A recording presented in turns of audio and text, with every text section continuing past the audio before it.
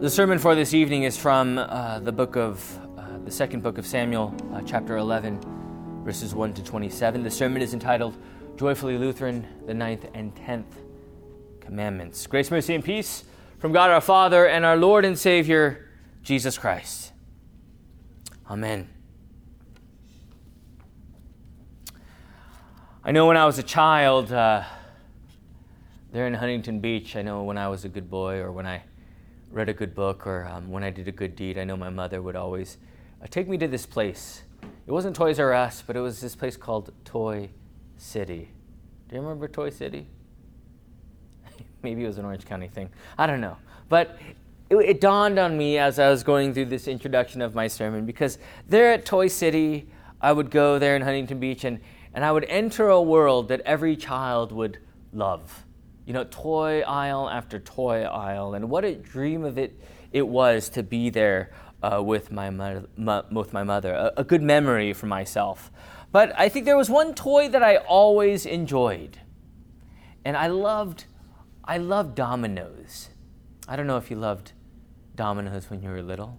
Not the game of dominoes, but when you put the dominoes up to see them topple over. And I would always love this toy called Domino Rally, because you would always get all these dominoes and you would put them up on their legs and you would see them, you would always anticipate what it'll look like after you put these dominoes up. And after you had it all finished, you would push that first domino down. And what would happen? All the dominoes would follow and away they went. Each domino would topple one after another. Something fascinating about that, I don't know, it's so simple, but for me as a kid, I remember, wow, how that all works together. And how quickly it went, right? It's so interesting, because once they fall, what happens? It never goes back. It's always falling forward. I remember a time when I was playing with dominoes, you'd always get halfway, and those shaky fingers start getting a little more shaky, and the dominoes fall, and all that progress you'd see, all the dominoes would fall, and you'd have to start over again, right? So dominoes falling down one after another. That's how it all works.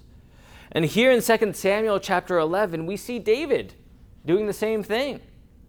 The dominoes were falling down one after another. Now, reading, as we read Joyfully Lutheran by Matthew Harrison, we very well know in this section he says, coveting the ever-present sin of the human heart, born of the illusion that joy can be found elsewhere than God himself. Lust is truly the root of all evil. Now, David in his life, the sin of covetousness brought these dominoes to fall. Definitely a killjoy in his life and all those around him. And we see in the book, in that chapter, we see President Harrison speak of how these dominoes would fall. And he lists all the commandments in which they fell, right? First commandment, idolatry and lust for David. Second commandment, misusing God's name in this process. Third commandment, ignoring God's word and living a lie. Fourth commandment, in his authority, abusing it for his own advantage. Fifth commandment, of course, premeditated murder. Sixth commandment, sexual lust and adultery. Seventh commandment, the act of stealing someone's wife, Bathsheba, from Uriah. Eighth commandment, initiating the web of lives. And there it all began, from first to the 9th and 10th commandments, coveting a woman, seeing her that day on the rooftops, enticing her, and falling to sin. That's how the dominoes work. Sin after sin, falling down one after another, lie after lie, all because of the covetous heart. The covetous heart that there in that covetousness, we see the illusion that joy can be found elsewhere other than God. That is the danger, isn't it? Bathsheba, a beautiful woman, seeing her, coveting her, asking for her. She came, they laid together and conceived. There's enough dominoes there, isn't there? But the story didn't end there, as we know. The dominoes kept falling down, one after another. Uriah, here's a drink. Go to your wife and sleep with her, just so I can cover up my sin of adultery. That didn't work. So David thought, I need to send Uriah out to the front line of war so that I can cover up my sin with Bathsheba. And there Uriah went as Joab gave him the directives given by David. And there he was at the front lines, seemingly dying a normal death in battle, when yet again he was set up all by a lie, a deception by David. Looked like the plan worked, yet we know this was not the case. Adam and Eve, same story, same dominoes, same fall. They saw, they took, they ate, their eyes opened, and they realized what they had done. Lesson learned. The covetous heart rules over that flesh. The heart saying, I need no other God but myself. The flesh saying, I need more than what the Almighty One true God gives to me. The sin saying, my contentedness is found elsewhere other than God. That is the grave danger in this 9th and 10th commandment, also known as the gift, God's gift of contentment. Now, we read last Sunday, right? In Luke. Take care and be on guard. Be on guard against all covetousness, for one's life does not consist in the abundance of possessions. The grave disease that infiltrates each and every one of our hearts. Your possessions are more important than God, or so they say. The abundance, how much you need. The idolatrous heart hungers time and time again. Now, this is the nature of sin. More. The need of abundance to find contentment in this world, all by the tempter himself, the devil, throwing all these temptations at you. But remember, it reads, take care and be on guard. Because that old Adam in us, that sinful nature, it continues to desire and covet for the contentment that wants to find this fulfillment in the flesh. David, Bathsheba, Adam, and Eve, a reminder to us. A reminder how we covet the things that are not ours. Now, Luther wrote in the Large Catechism, we must learn that God does not want you to deprive your neighbor of anything that is theirs, so that they suffer loss while you satisfy your greed. See that? Greed. Sometimes we think it's all about ourselves, but there is someone who is affected by that, isn't there? And that is your neighbor. The covetous heart, so focused on everything for themselves that they care less about what is around them. They could care less about how it's depriving their neighbor, and even more, how we neglect to see our contentment that God gives to us. This is the danger. So take care and be on guard, because covetousness can indeed destroy. And we see it in our world today, in our country. We talk about the corporate greed, right? The incessant need for more and more. And this vicious cycle doesn't seem like it'll ever end. But even in our own lives, how we find greed to be our most grievous idol that continues to tempt and say, you need more than God. Now we know the story of David. He could hide it from the world, right? But he could not hide it from God. God sent David the prophet Nathan, as we see in the following chapter, to tell David that you are this man. You are the one who sinned. You are the one who took and who coveted and who took this wife, and you must there repent.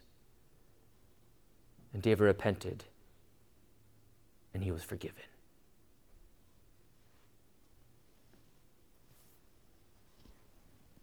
And likewise, we cannot hide, can we?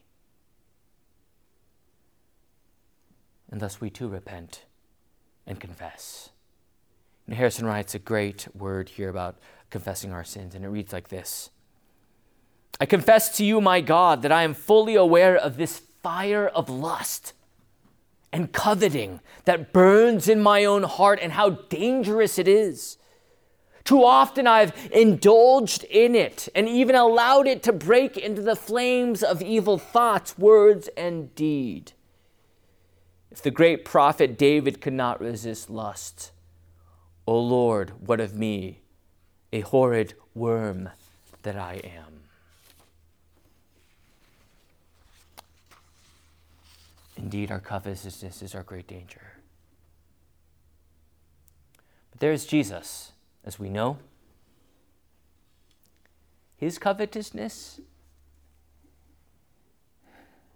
is exactly the opposite of our covetousness. Because his covetousness is for you. He came not to be served, but to serve as a ransom for many. His covetousness was never about him, his own agenda, his own self-interest, his own selfishness, his own welfare, what he longed for, what he loved, what he coveted was and is you. The Word made flesh says it all. The measure in which Jesus took, because, well, even through our own covetousness, through our own sin that deserved nothing but eternal condemnation, it is our Lord, by his deepest love and compassion for you, that he came to be flesh, the one who knew no sin but became sin for you. The only way was his own life, his own sacrifice, that God loves you so much that he sent you his Son, our Savior. He doesn't desert you. He doesn't abandon you. But through his love, he makes you his own. Jesus. The cross.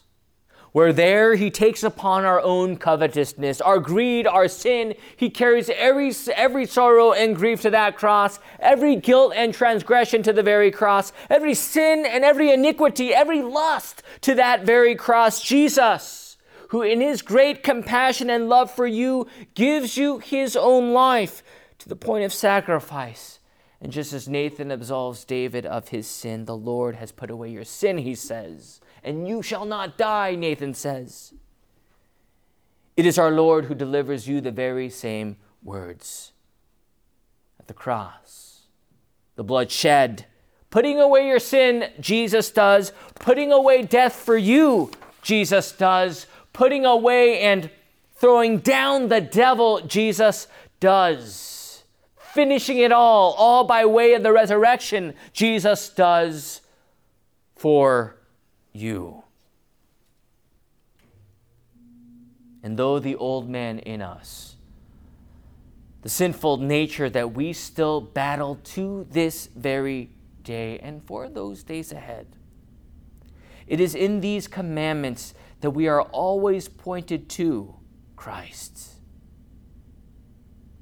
Because we are sinners in need of our good Savior, who answers the very call by the good news, the sweet news, the forgiveness of sins, where you are made to be his own, to life everlasting.